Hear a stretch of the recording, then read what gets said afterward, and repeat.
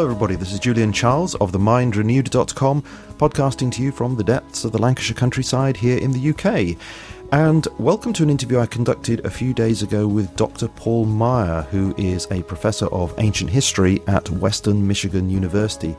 And I had the opportunity to speak with him about the evidence for the existence of Jesus in the ancient literature outside of the New Testament, and also on the historical reliability of the New Testament itself. And as you will hear, it was a very informative and entertaining conversation. However, unfortunately, we had a rather severe technical difficulty with the phone line, and that meant that there was some distortion of Dr. Maier's voice every now and again, and you will hear that his voice at times comes in and goes out in rapid succession, which makes it really quite difficult to listen to. Now, I did ask him to repeat various sections, but of course there's a limit to what you can actually ask a guest to do. So what I've done is to spend quite a lot of time editing quite extensively to make it sound as listenable as possible. However, it still does sound a little bit odd in places. I've not managed to get rid of all the distortion, and there are some moments when you will hear Dr. Maier apparently saying some things in a rather cryptic way and with some abrupt endings at times, and occasionally you'll hear a word that sounds like it's been substituted by another instance of that word in the conversation. Well, that's all my attempt to make this as listenable as possible, so please do bear that in mind. If you ever feel that Dr. Maier is saying something a bit odd, then it's probably as a result of my attempt to make it sound as good as possible. Another thing is that the Mind Renewed has recently started on Facebook, so if you do use Facebook, please consider giving us a like. I think at the moment we have 10 likes, which doesn't really give a fair impression, really, considering that the Mind Renewed has been in existence for over a year now, and you never know, new listeners might be checking into Facebook and thinking, oh, good heavens, it's only got 10 likes in the last year, so that's not really very fair. So, yes, please, if you do use Facebook, do give us a like and help to remedy that situation. Anyway, next week, we should be talking once again to our friend Dr. Tim Ball, this time on the issue of peak water, which he believes is set to replace the scare of human-caused climate change and set to become the next UN environmental false alarm. And the following week, all being well, we'll be talking with Kevin Ryan about his book Another 19. But for the moment, our interview with the energetic, entertaining, and very informative Dr. Maier.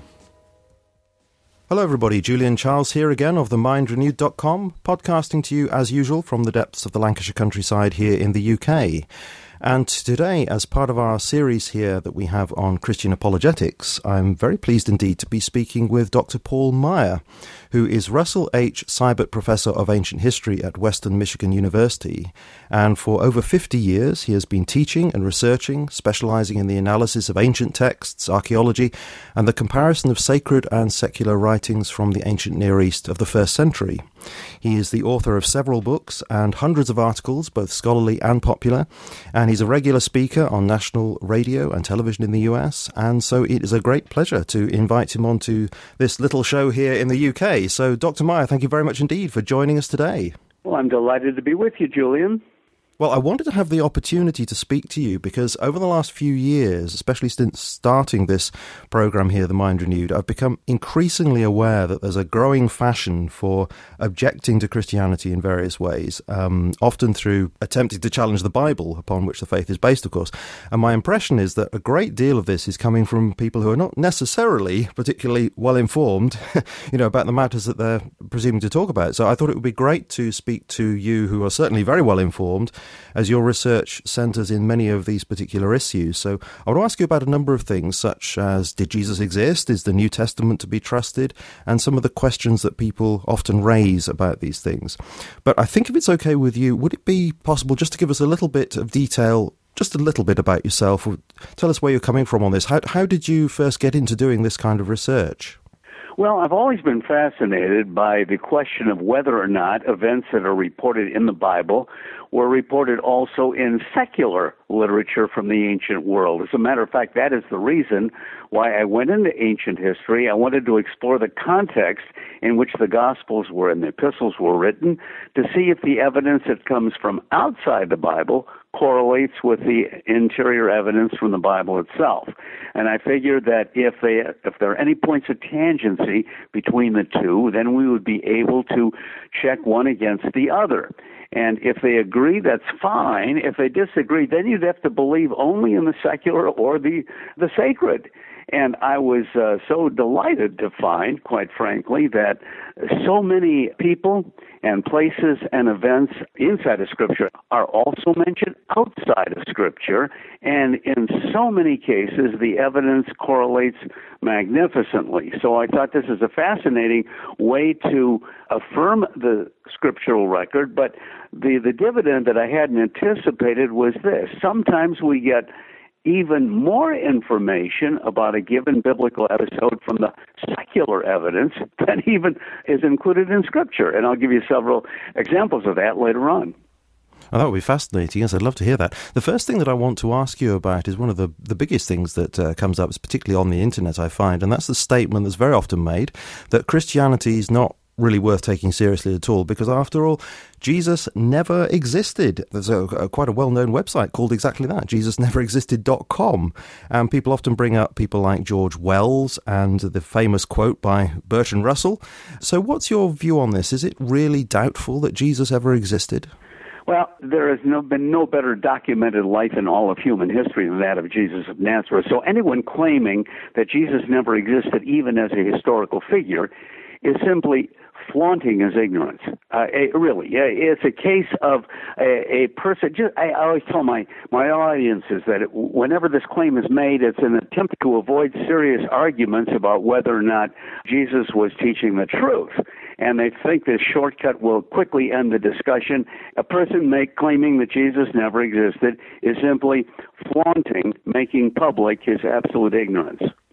And you say from your research that there's quite a good amount of evidence out there beyond the scriptures to indicate that Jesus did in fact exist, so evidence from antiquity. So I'm wondering, could you give us an idea of just how much evidence there is for this? Well, I'm amazed, Julian, that Jesus even shows up in secular writings, because he certainly wasn't famous at his birth or at his passion. This all comes later on as the Christian church grows. And yet, even in that all-important first century, Jesus' name does show up in secular evidence. Let me just give you an example of where he shows up in secular Roman pagan historians. Now, these people, of course, have no brief for Christianity, and yet Cornelius Tacitus, the great first-century historian, talks all about what happened in Rome every year. You wouldn't write that kind of history today unless you're doing the almanac, but nevertheless was so valuable to have this evidence from the outside on what happened in a given year. Now, Tacitus, for example, tells us about the great fire of Rome under Nero, and in the year 64. And then he explains that in order to save himself, Nero switched the blame to the Christians. That's the first time they're mentioned in secular history. And then he goes on, careful scholar that he is, to explain who are the Christians. Well, they were named for a Christ who was crucified by one of our governors, Pontius Pilate. And the pernicious superstition was almost extinguished until suddenly it gained new vigor. There, by the way, Julian, we have an outside demonstration of Easter Pentecost. Suddenly gained new vigor and flowed even as far as Rome, that common cesspool into which things hateful come from all over the Mediterranean. We don't have a Christian apologist here. We have one who hates the faith, but nevertheless, he's an honest historian. He's honest enough to say that there certainly was a historical figure named Jesus. And, this verse alone is a bone in the throat of all those critics who claim that Jesus never lived. And, of course, they've tried every way possible to dislodge this bone. They've claimed that Tacitus had this interpolated into his text from Christians on the outside. That doesn't work. They've done computer studies on the grammar that Tacitus uses. It's the same. And nearly all ancient history scholars agree that, yes, that's authentic text. Okay, that's one. Then we got Suetonius. He also talks about what happened in the reign of Claudius, for example. And he says that in his reign, the punishment was inflicted on these Christians, and also that there was a riot in the Trans-Tiber area, that's Region 14 in Rome, over the claims of Christ. Then we got Pliny the Younger, who was writing about events in the first century, and he says that he writes a letter to the Emperor Trajan. And he says, Dear Emperor, what do I do about these Christians? They get up early Sunday morning and they sing hymns to Christ as if he were a god. They're against the law, aren't they? Well, we have Trajan's answer, in which he says, yes, dear Pliny, they're against the law. And so if you can make a perfect case against them, I suppose the law has to be followed. Notice the weasel word? And then, of course, we have the Jewish rabbinic traditions, who, again, are not fans of Jesus. It's a hostile source, but nevertheless, they talk about an arrest notice for one Yeshua Hanotzri. He shall be stoned because he's practiced sorcery and lured Israel to apostasy. Well, nevertheless, he shows up historically. Then we have, of course, Flavius Josephus, my favorite non-biblical source. He gives us his incredibly important outside information on everything that happened among the Jews and the Romans in the first century and other centuries as well. He gives us the longest reference to Jesus in a book of his called Antiquities, chapter 18, or book 18. And then he also talks about 2 books later what happened to James, the brother of Jesus, who was called the Christ. He was stoned to death by the Sanhedrin.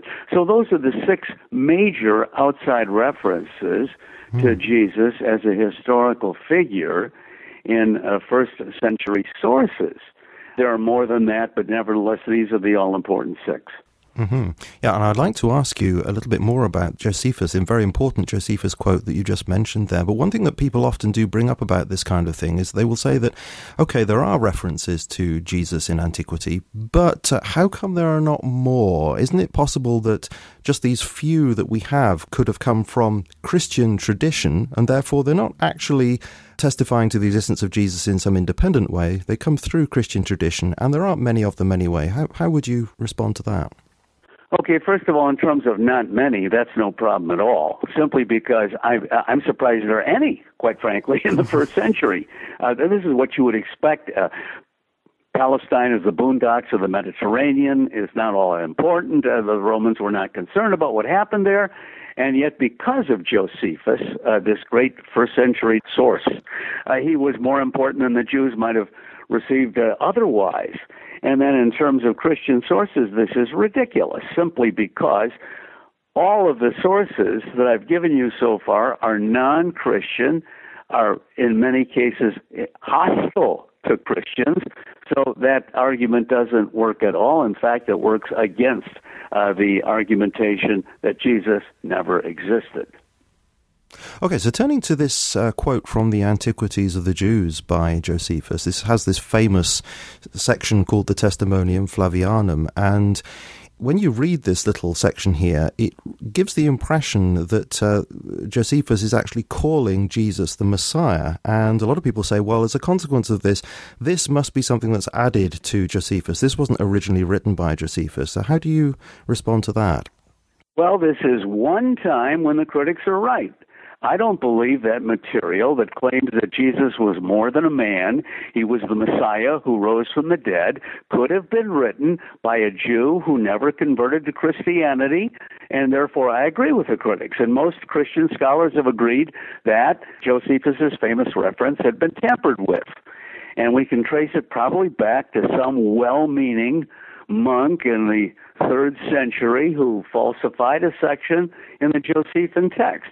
Now, when I graduated from seminary and also university, I was so intrigued by that problem that I took it upon myself to write to the world's ranking authority in Josephus. He was a British scholar, as a matter of fact, a Jewish Jew, not a Christian Jew, named Dr. Paul Winter, London University.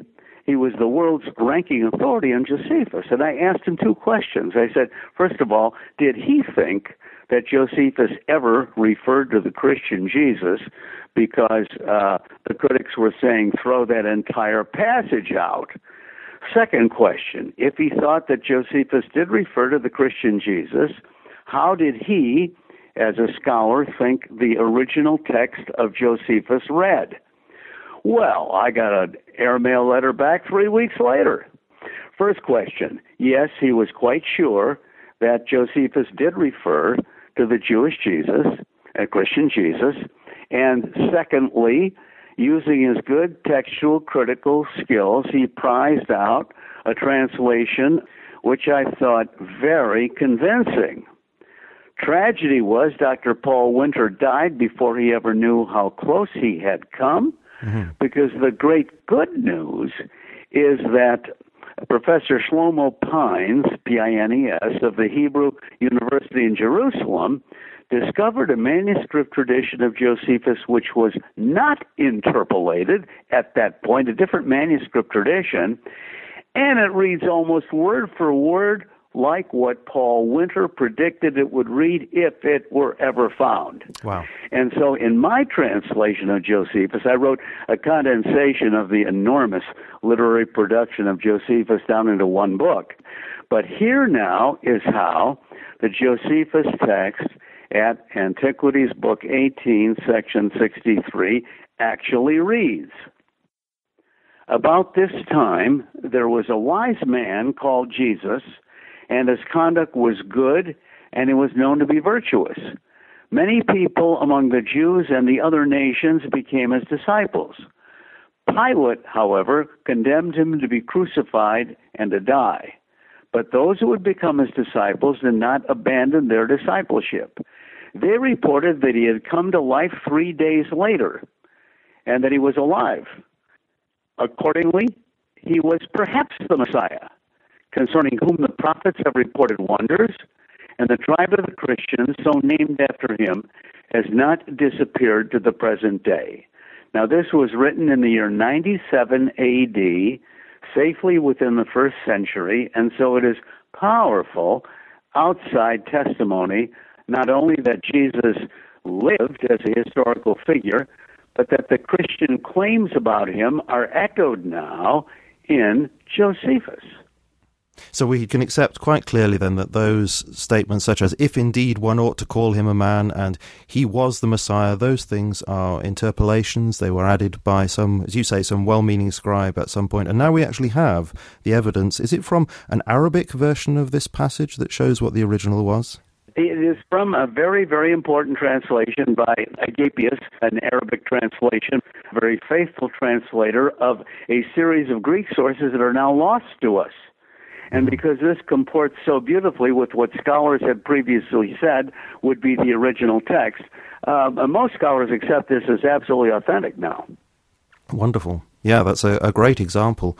Another thing that I want to ask you about is the so-called Gnostic literature that does mention Jesus. And of course, the most famous collection of this is the Nag Hammadi collection from Egypt, and also about the New Testament apocryphal writings as well. Now, as you know, many particularly popular writers like Dan Brown have made the claim that these writings tell us things about Jesus that the early church suppressed.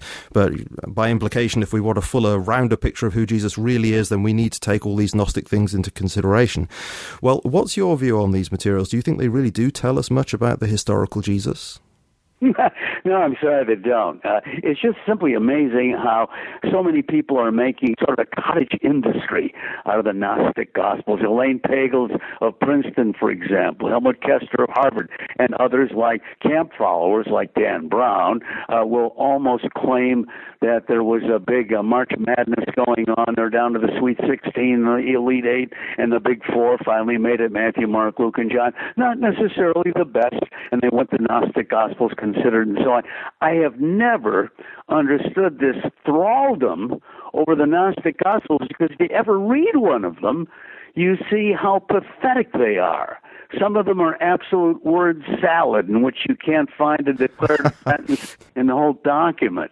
Others are totally inconceivable, to be as part of the canon because they are running contradictory to the canonical Gospels.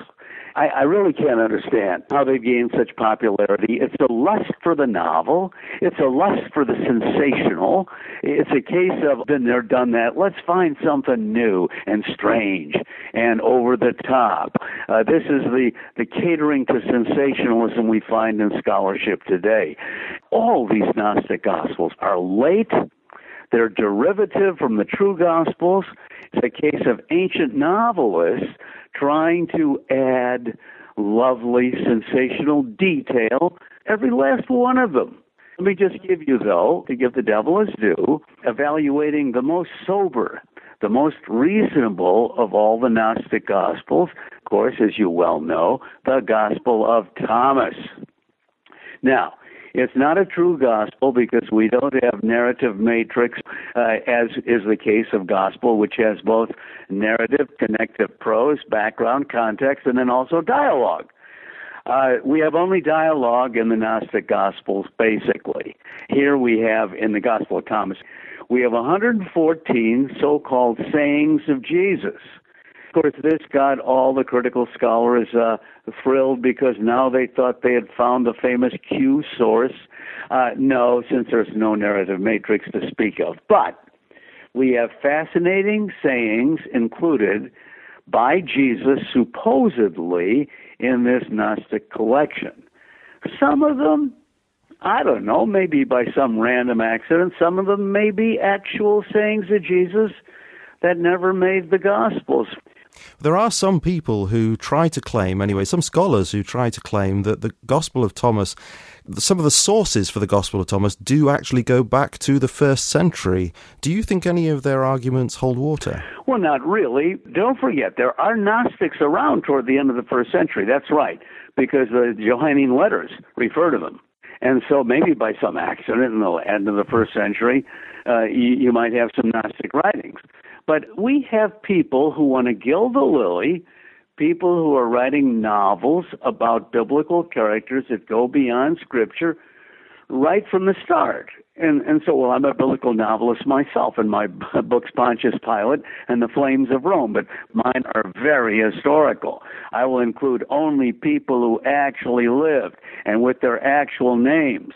And I will never contradict known historical fact because, well, whoever said it first said it best. Truth is stranger than fiction, and I will use only fiction for the dialogue, and I'll tell the reader where that fiction is.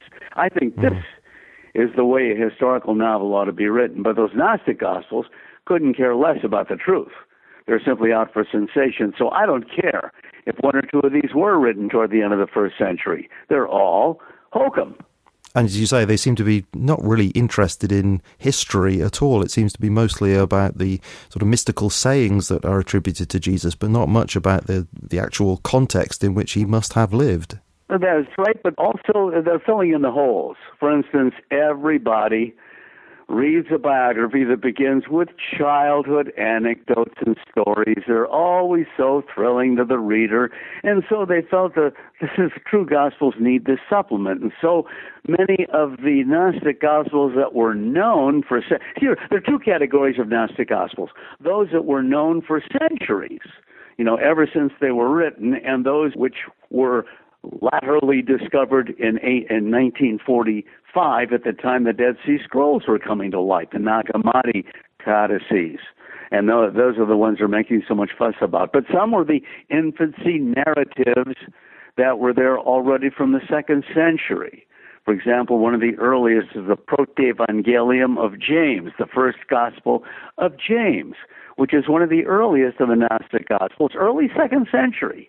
And it influenced the others. And, one would have thought that because that's the earliest, they would have been more accurate. But the early Gospel of James is pathetic in terms of 3 people going to Bethlehem, Joseph, Mary, and then James, the child of Joseph by a previous wife. And when they get to Bethlehem or near it, she's in a cave and gives birth there by a flash of light. They found a midwife to come, and explore whether or not she was a virgin. The midwife gets a palsied hand, and Jesus' first miracle is to cure that hand. Give me a break. I mean, just junk. It's so disappointing that this earliest attempt to gild a lily is so far off track. Now, another perhaps even important slant on this is the kind of view that's popularized by the first Zeitgeist movie. This didn't start here, but it's popularized by Zeitgeist, and that's the idea that Jesus is essentially a mythological character cobbled together from various pagan sources, so that we see many of the elements of Jesus' life apparently reflecting the stories of ancient deities from pagan mythology. So, as somebody who is very familiar with ancient Near East studies, I've got to ask you, what's your reaction to this kind of thing? Well, the Zeitgeist movie, and many like it, are simply playing what I call the game of parallelomania. And that is to always find parallels to the biblical documents, whether or not they're accurate parallels or not, the reader doesn't know because the comparison isn't even made. For instance, there's a book by a terrible non-scholar in Canada called The Pagan Christ. Jesus is Isis from Egyptian records 20,000 years ago. Hello? There wasn't even an Egypt 20,000 years ago. And the art of writing doesn't come earlier than 4000 BC. Give me a break. I mean, you have these stupid claims, and then publishers without any conscience, instead of checking out these claims, simply publish them. It's just so disappointing to see the low ethical standards in publishers today, and many of them, of course, for instance, how could Doubleday, an American publisher, ever publish a Da Vinci Code by Brown, who messes everything up? There is no occasion in which Jesus or Christ or Christianity or the church is mentioned that it's not a lie, or at least to give the man the benefit, an unknowing falsehood. I mean, what happened to checking texts? Well, what happened to ethics in publishing? I just don't know. I think that most amazes me about the kind of hypothesis in the Zeitgeist movie with this idea that it's cobbled together is I don't even understand how such a thing could happen within the Jewish matrix from which Christianity must have arisen for it to even be possible to exist. I just don't know who could possibly have done this. Well, the answer is it didn't happen. It simply didn't happen. And again, they will usually base their arguments on a long period of time in which myths can grow and things can be cobbled together, and that's what we have today. Now, that's the old German hierarchical school in the last century. For example, in the Tübingen School, Bauer and other great scholars were claiming that the Gospel of John was probably written around 175 AD. You know, these ridiculous claims. If you have enough time, I guess myth can develop. But let's look at the New Testament records. The earliest writing, as we should know, were not the Gospels, but Paul's letters. Absolutely. And so within 19 and a half years of the resurrection, Paul's talking about it to the people in Corinth. Now, 19 and a half years is not enough time for tall tales to develop and for mythology to be added. Give me a break. Mm-hmm. One of the earliest fragments that we have from John's Gospel is dated to very, very early in the 2nd century. Absolutely, and it's in England, the Rylands Papyrus, University of Manchester, you bet. Yeah. And I've got to ask you if you could just comment upon Joseph Atwill's book called Caesar's Messiah, the Roman conspiracy to invent Jesus. And I've got to ask you about this because his idea is that the Romans were behind, obviously behind Josephus, but also behind the creation of the Gospels as well, because they wanted to have invent a Jesus who would be non-revolutionary and so be a source of political stability in Israel. Now, you as a scholar of Josephus, what do you make of that theory? Well, I think it is probably the least rational reconstruction of Jesus I've ever encountered. I can't imagine anything worse than what Atwill claims. He claims that the Romans invented Christianity as a counterpoise to Judaism. They were worried about the growth of Judaism. And so the Romans invented Christianity as a counterpoise. please, they're especially give me a break. The Romans hated the Christians under Nero, as you well know. They tried to eradicate them. And the Jews were religio licita. They were a legitimate religion in the Roman Empire. They didn't regard them as some great menace for which a counterpoise was necessary. I heard Atwell interviewed, and it's all a mystical jumble that he has. He always finds reconstructions and figures of this, that, and the next thing. The poor guy got too much publicity. Shouldn't have gotten any. And why does a publisher publish this drivel? It's what it is. And he says that he gets his ideas from Josephus. No, he misreads several texts of Josephus. He then builds a great big case from a misinterpretation of a text, then builds on that misconstruction.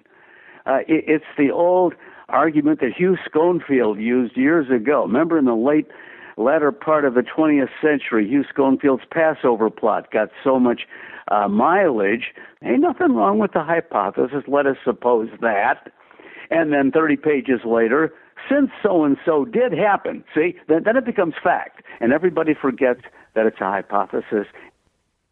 Okay, it would be lovely now to turn to something that's perhaps more positive. And one of the disciplines that you're involved with in your research is biblical archaeology. So I wanted to ask you to what extent you think that the New Testament is corroborated by archaeology. I mean, when we went on holiday a few years ago to Israel, and we were told by our guides, and I have to say they were really very knowledgeable people, these guides, that there's a great deal of archaeology that supports the New Testament text. And we were most struck by finding at Caesarea there was this inscription mentioning Pontius Pilate. That was a great moment. So could you give us an idea of some of the ways in which archaeology supports, or, well, I don't know, perhaps even contradicts what the New Testament says? No question that archaeology, the spade is the Bible's best friend. Old Testament as well. You know, you don't hear about the tremendous number of confirmations between what they find in the ground and what's found in the Bible. You hear only the sensationalist claims. For instance, one of them is Israel Finkelstein in Israel, who loves to, by the way, saw off the limb in which he's sitting.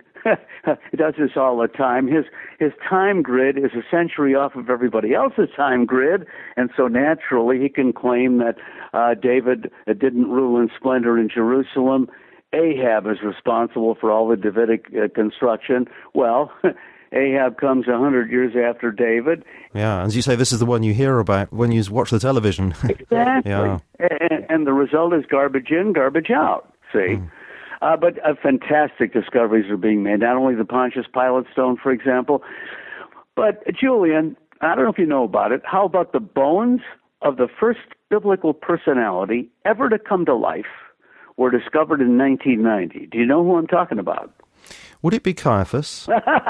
Yeah, good for you because you're informed. But I kid you not.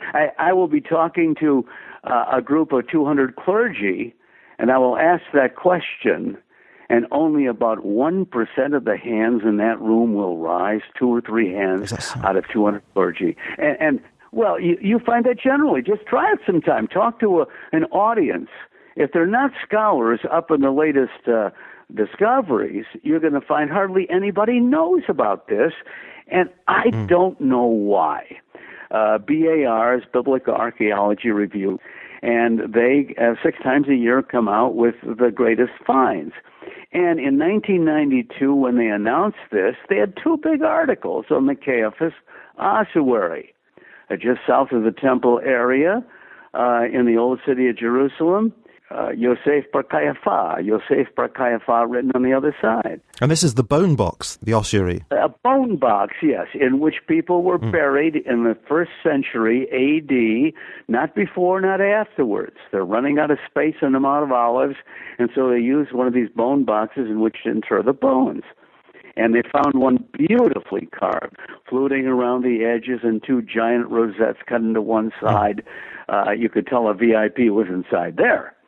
And indeed, when they did the archaeology and they found inside the bones of a 65 or 70-year-old man, used a different test for that one, and a different test for the other items found inside, and found it was 2,000 years old. And this is not a common name, Caiaphas. No, not the only time it's ever been found archaeologically. Yeah. Mm-hmm. So a thrilling discovery. So here we have the name of the chief prosecutor on Good Friday, Caiaphas, who's mentioned in all four Gospels, mentioned in the Jewish rabbinical traditions that give us a lot more detail about him, and Josephus in particular gives us tremendous information on Caiaphas and Annas, his father-in-law, information that totally corresponds to the biblical record.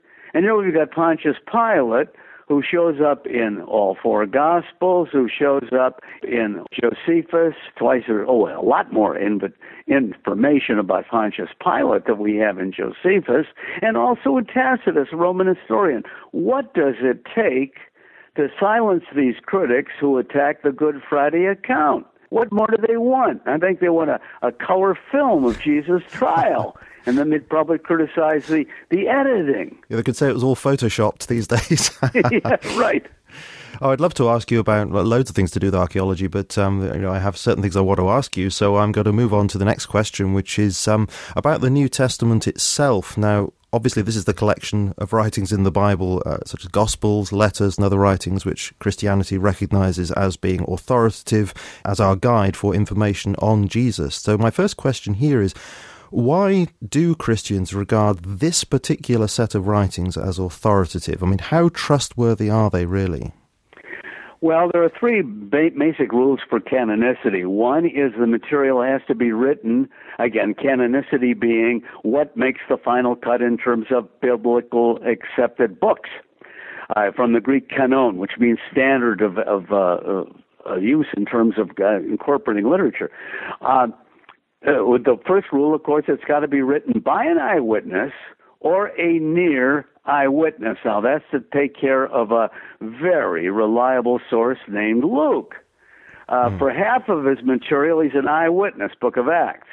But for the other half, namely the Gospels, he is a near eyewitness interviewing the apostles and also Mother Mary. And so the second rule, it's got to be in wide use in the early church in their liturgy. The church fathers have to talk about it and so forth. And the third rule is it's got to be coherent with the theology in the other writings. Can't come along and say, well, Jesus, he worshipped at quadrinity, the four people or something like that. You know, it got to be basic Christian theology.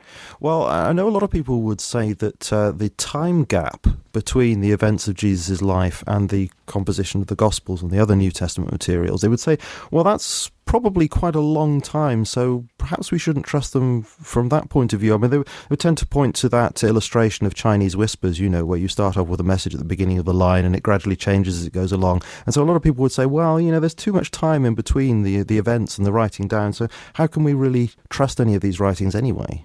First of all, I love the Chinese whispers, it's called. Yeah. I love it. That's you Brits. In the U.S., we call it telephone. Oh, right. Okay. They use that as the illustration, of course, but this is not going to work for the first century simply because you'd have only one call to make, not a row of calls that's going to twist a message. And besides which, the idea of a long gap is pretty well old hat now in terms of scholarship. The whole trend is earlier and earlier writing of the Gospels, not a later and later writing.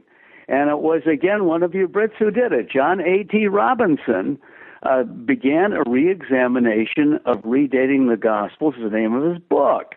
Now, at first, conservatives didn't like Robinson too much because he wrote that book, Honest to God. But then toward the end of his life, he writes this book, Redating the Gospels. In fact, his last book was The Primacy of John, in which he claims that John, the fourth gospel, was the first one, which I love. Anyway, the argument is catching a lot of fire among New Testament scholars, and that is, how do you explain Matthew then writing his gospel after the burning of the temple and the fall of Jerusalem, and it was after 70 A.D., Matthew, above all, loves to show the prophecy fulfillment couplet all the time, doesn't he? Yeah. Jesus did this, that might be fulfilled, which the prophet said. Well, here Matthew quotes Jesus talking to the women of Jerusalem. Don't weep for me, weep for what's going to happen to the city. Well, the critics come along and say, obviously, this is put in his mouth later because Jesus couldn't possibly have known about the fall of Jerusalem to the Romans. Well, first of all, that's hokum. I don't care if Jesus was only a man. He was a pretty bright guy, and he could, just by political savvy alone, predict the fall of Jerusalem. But here's the point.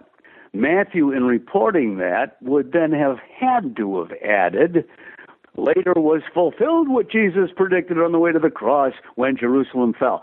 Matthew doesn't write that because it hasn't happened yet. And that's the same for Mark and Luke. How could Luke ever fail to report Paul's trial before Nero? Hadn't happened yet.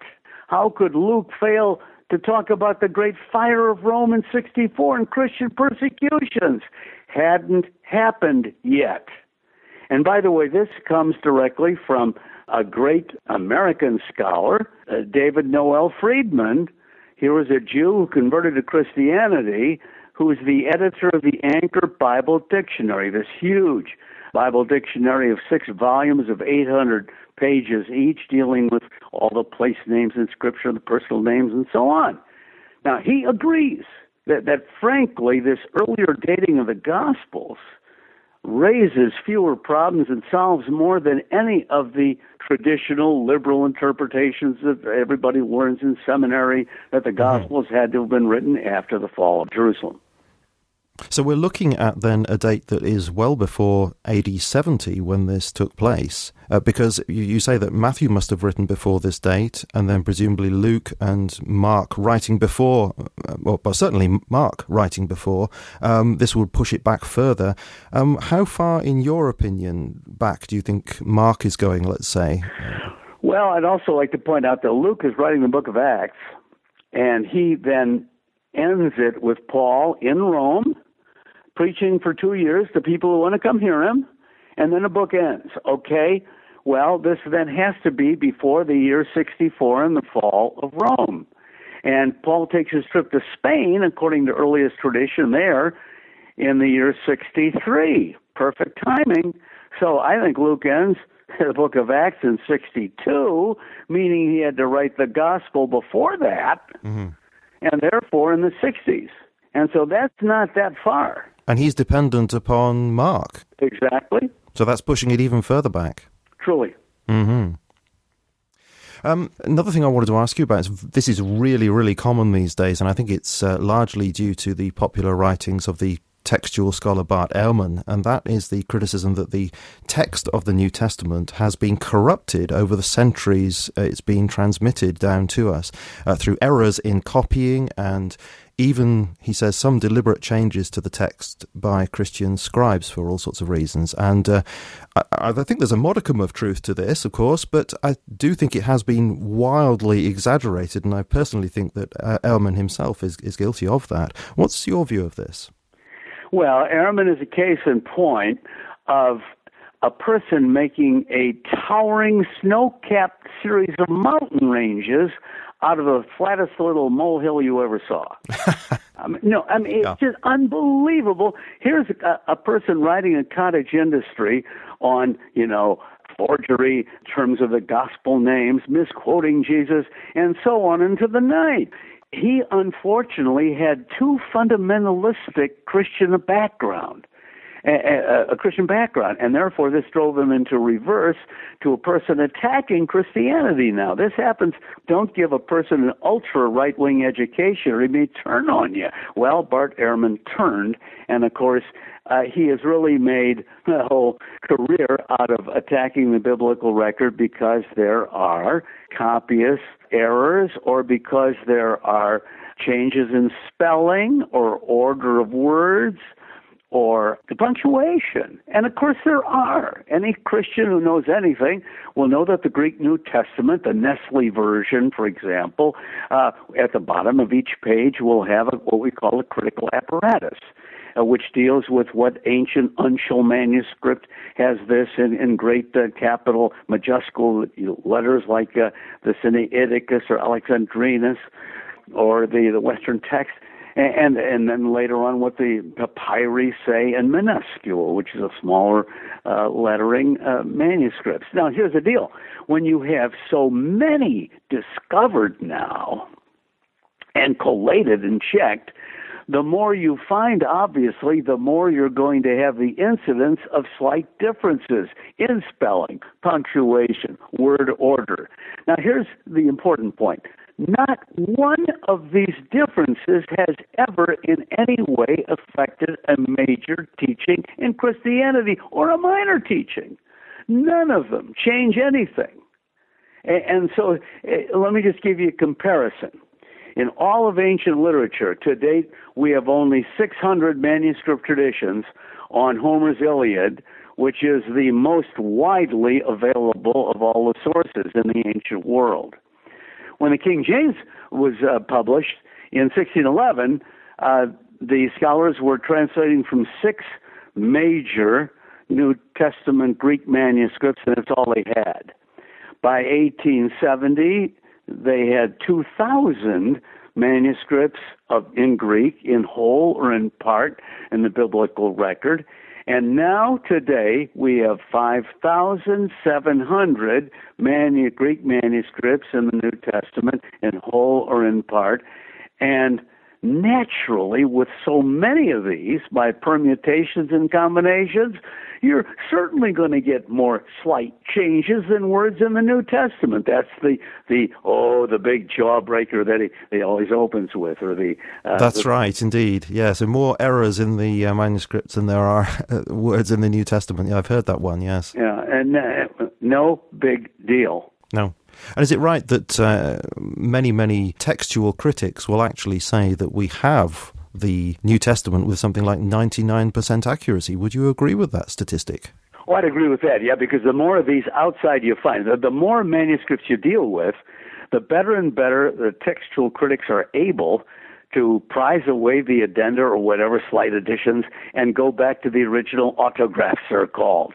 We'll never find those. I'm sure they decomposed many centuries ago. But nevertheless, coming closer and closer, 99% is about right. You see exactly how the church fathers will quote these scriptural sayings in their own language, in Latin, for example, and how they will, again, agree or disagree. And by this very precise science, that's one case where I'll use critics very admirably, and that is a textual critic.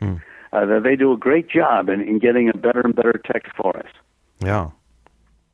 Now, there's one I want to ask you. It doesn't seem quite so common these days, but a lot of people certainly used to say that the only way that we could really get at the historical data about Jesus in the Gospels is if you strip away all the miraculous elements in the accounts, because I guess so the suggestion goes, we're in a scientific age now. We know that miracles can't happen, so what we have to do is to strip those out, and then we can get back to the bare bones and find out about the real Jesus. Now, do you think that that is a credible way of going about doing Jesus research?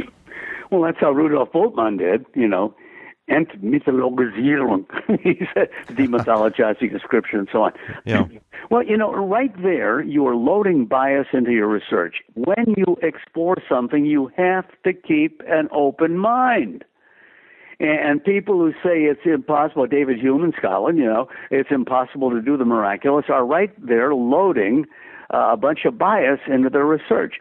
And so when you come with an open mind, then it's a far more honest bit of research. Now, I know nobody, I guess, comes at the material with a totally open mind. But in my own, I try to be as close as possible. And if I come to a biblical difficulty, I'll identify it. And I'll see if there's an error there or not and so forth. And you've got to be honest about it.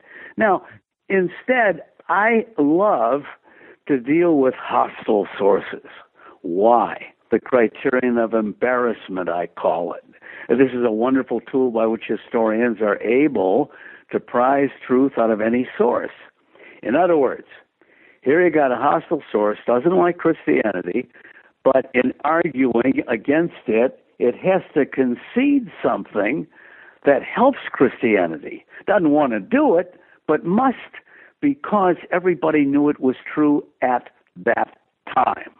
Therefore, 2,000 years later, you know that that bit that was conceded is categorically, absolutely true. I can squeeze more that's absolutely authentic out of hostile sources than friendly sources. Friendly sources, you couldn't tell if they're exaggerating. Hostile sources, yes. And is it right that there are some hostile sources in the rabbinical literature which actually suggest that indeed Jesus was doing miraculous works? And let me give you an example. Sanhedrin 43a, in the collection of Jewish religious writings called the Talmud, the Mishnah section, the earliest part of the Talmud, where you have this arrest notice of Jesus. Wanted, Yeshua Hanotzri, Joshua of Nazareth. He shall be stoned because he's practiced sorcery and lured Israel to apostasy.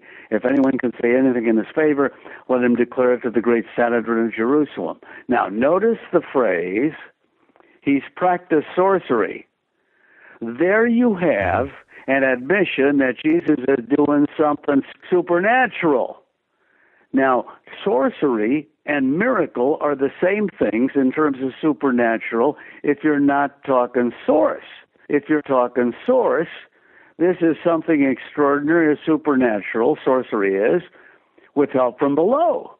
If you're saying miracle, this is something extraordinary, supernatural, with help from above. But there, if you're not talking source, you have a common observable phenomenon that Jesus is doing something extraordinary or supernatural. Now, this is beyond debate, and therefore I do love hostile sources because sometimes I can squeeze more truth out of them than friendly sources. Fascinating.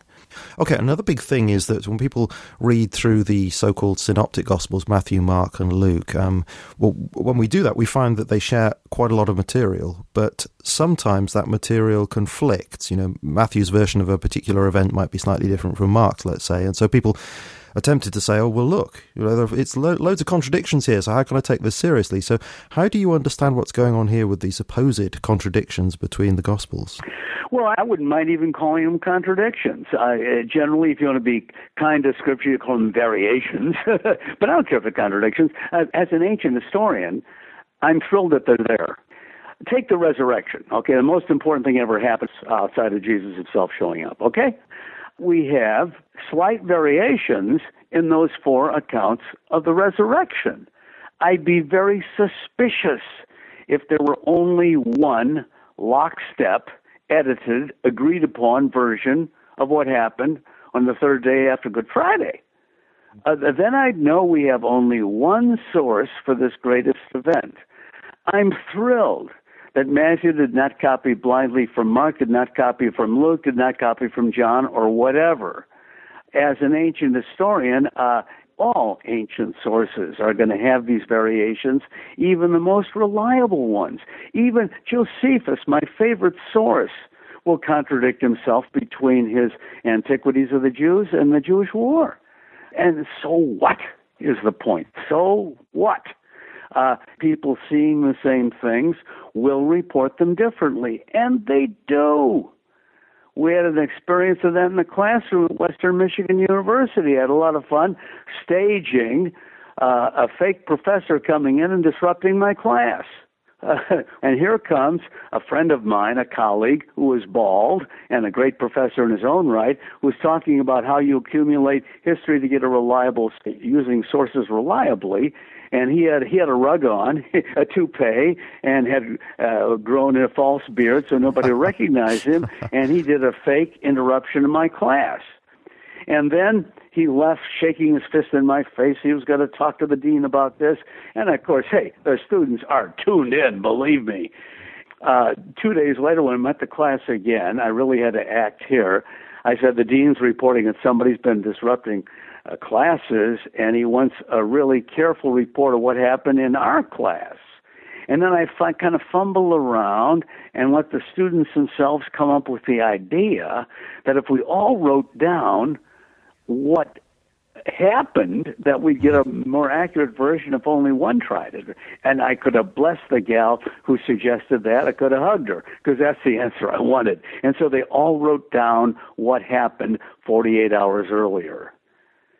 You would be shocked at the differences in their reports. This interrupter was 5'8" to 6'2". His dress was reported differently. I don't know what this does to the witness situation in court, but people seeing the same thing, especially something that shocks them, will report it differently. And now you have somebody rising from the dead, okay? Hello? Is this going to shock people? Of course it will.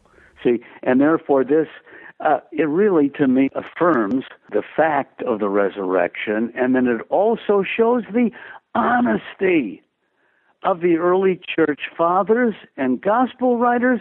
If this happened today, big editorial committee at the publishing outfit, they'd have to decide, let's see, who would like to see Mary Magdalene be the witness? Okay, all four gospels. Who else besides Mary? They would get a laundered, edited version, but here you have the early church being honest. And in the example that you brought up there, a very amusing example you brought up there, even though people saw things remembered things in slightly different ways, nevertheless, they all reported that somebody had come in and had caused a commotion. Nobody said, oh, well, it was an elephant that flew through the window or something. They all basically gave the same story, I guess. Is that right? Exactly. And it shows the multiplicity of an ancient source saying that something happened is another affirmation of it really did happen, yes. Mm-hmm. Now, related to this is, I think, a more severe problem, that John's gospel seems to be really quite different to the other gospels in many ways. And sometimes people think, well, if those events in John's gospel really happened that are so different, not reported in the other gospels, and if they were so important, let's say, such as Jesus turning water into wine at the wedding at Cana, or the raising of Lazarus, if those events were so important, how come they're not reported in the other gospels? Does that suggest that John is not really interested in history? Is John perhaps making things up? One scroll. They didn't have whole Bibles in those days. They had one scroll to pass the good news on. Roll out to about 33 feet or so. This is why Matthew and Book of Acts have 28 chapters. You don't have any more. You can't go beyond that because the scroll gets too big. Therefore, you will pick out from the common tradition your favorite episodes. And therefore, in John's Gospel, you find something overlooked in the synoptics. That is the first miracle, changing water into wine. How come Matthew, Mark, and Luke don't report it? They're also cramped for space, and maybe they thought that Jesus providing party supplies was not important enough a miracle to record. And so this is the reason why I'm glad we do have John come in later as a kind of a final editor of what he thinks the Gospels ought to be. And John is cramped even further because John wants to give us the detail on Holy Week. Half of the Gospel of John tells us what happened from Palm Sunday through Good Friday to Easter. And for that reason, with half his Gospels gone to that week, he's got to give us less of the other synoptically reported miracles that they have free time to report. And by the way, Mark has the shortest scroll of all. I've often said, couldn't somebody have blown a few shekels of the ancient world and gotten Mark a longer scroll? Yeah. Now, I've got to ask you this. I know that Christmas is behind us, but and in some ways that's a bit of a relief. But although it's a very enjoyable time, but I wanted to ask you a couple of things about the birth narratives in the Gospels, from which, of course, we get those familiar nativity scenes that we see each Christmas. Now, I don't want to ask you about nativity scenes, of course, with all their inaccuracies. Like we don't know whether there was a stable. The shepherds and the wise men shouldn't have been there at the same time. The wise men weren't kings. We have no reason to believe there were just three of them, and all that sort of thing. But more fundamentally, I want to ask questions like, why are the accounts of Jesus' birth in Matthew and Luke so different, and why is it that Mark and John don't have birth narratives? Okay, let me answer the second question first. We know why John doesn't have it. he didn't have space for it. And don't forget, in Eusebius, the earliest Christian church historian, he frankly tells us that John knew that Matthew and Luke had already done the job because he was concentrating on Holy Week, and he goes on to tell us what happens from Palm Sunday to the resurrection. In the case of Mark, we know he has not enough space. Okay, but why are the accounts in Matthew and Luke so different? That's the one that people normally bring up. Right. Well, thank God they're different. If we had exactly the same order of events and the same cast of characters, then we would have only one version of what happened. Thank God that Matthew didn't copy from Luke or vice versa. This way, we've got the parameters of Luke talking about the shepherds and the kind of the lower echelon view of what happened at Bethlehem. In Matthew's case, we have the higher view in terms of the intelligentsia, the Gentile world coming across, and so on. Now, to be sure, it is not that difficult to harmonize the Gospels. Oh, the critics make such a fuss about it. Luke says they went back to Nazareth. Yes, Luke might have, had he studied further, been able to say after the flight to Egypt they went to Nazareth. I know. But please, let's cut these sources a little slack, shall we? And not be so demanding. Well, you say that Matthew is looking at the more elitist end of the story by mentioning the Magi, the wise men. Some people say, well, there's a good reason to believe that is not an historical event because it's really an invented story. It's trying to echo prophetic words in Psalm 72, where it says that the kings of distant shores will bring tribute to God's king and will present him gifts, you see. And what Matthew is doing, because he wants to speak to his Jewish audience, he wants to impress them, you see, he's fabricating this tradition to show that it's connected to the Old Testament tradition there. What do you make of that kind of argument? Well, it's an interesting argument. We found a parallel there. I'm sure that Matthew would say, well, it surely was. It turned out that way. That's Matthew's main claim all the time. Jesus did this, that might be fulfilled, what the prophet said. Okay. And in this case, David was in his prophetic mode.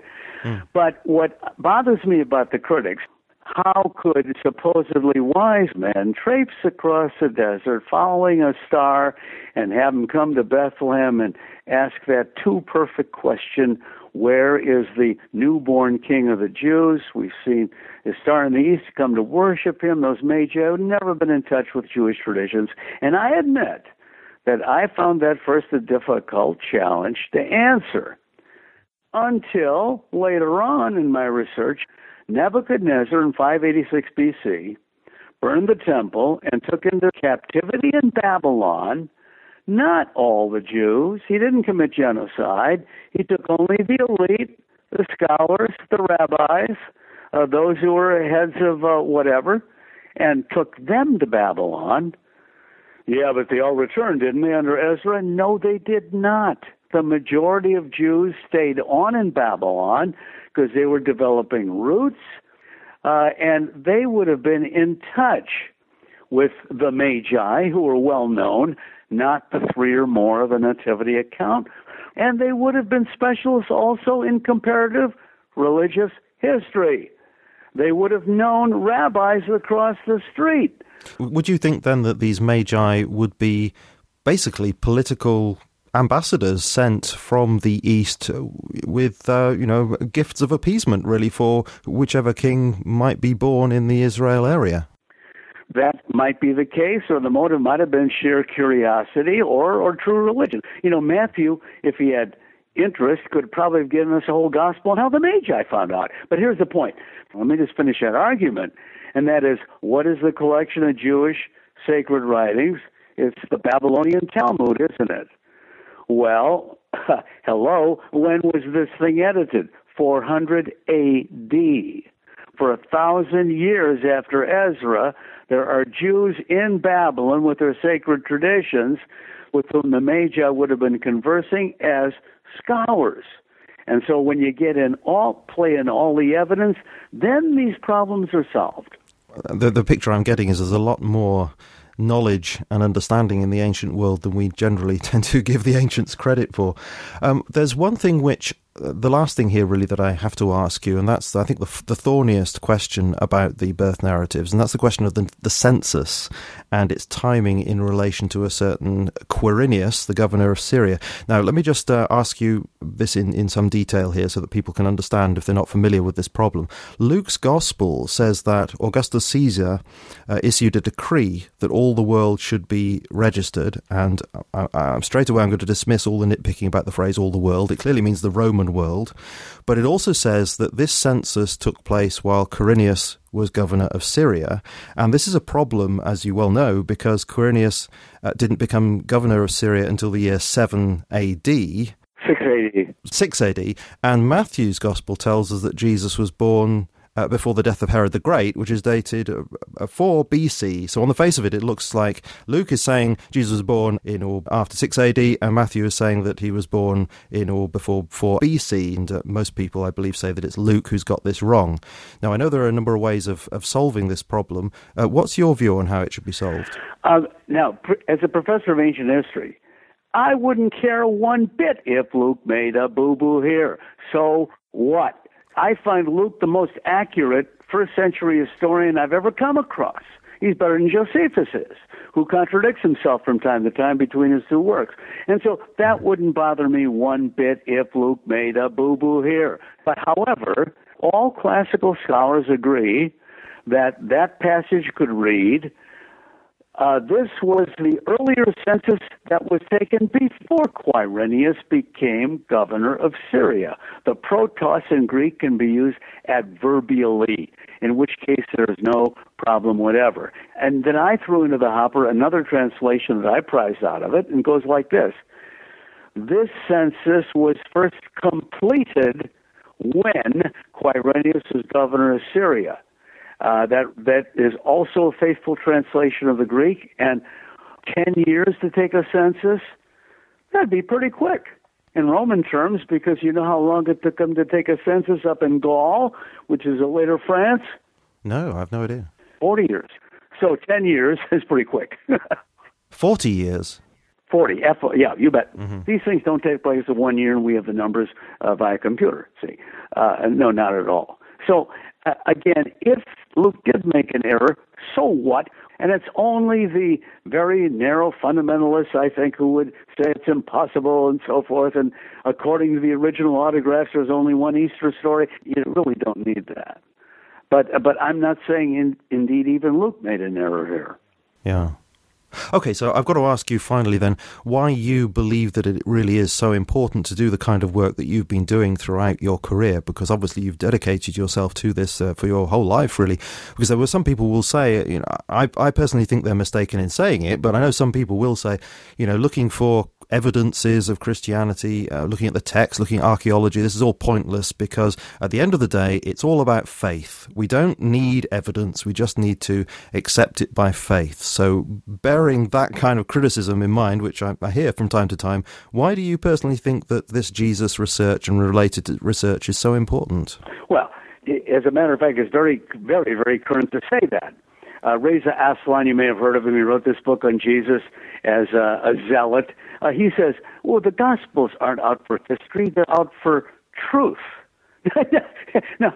No, I'm sorry. Truth means true fact, authenticity, genuine history, as far as I'm concerned.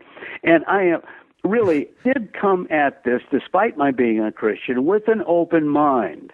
And if I had found any evidence in the ancient world that truly did not correlate with the biblical evidence, I'd be honest enough to tell people about it. And if there were a lot of such evidence, I'd have been very ready to give up my faith. I'm sorry. I'm maybe a strange person. Well, I don't think so, because, I mean, even Paul says something along those lines, doesn't he? He said, if Jesus didn't raise from the dead, then, you know, it's all futile. So yeah, exactly. Yeah. Exactly.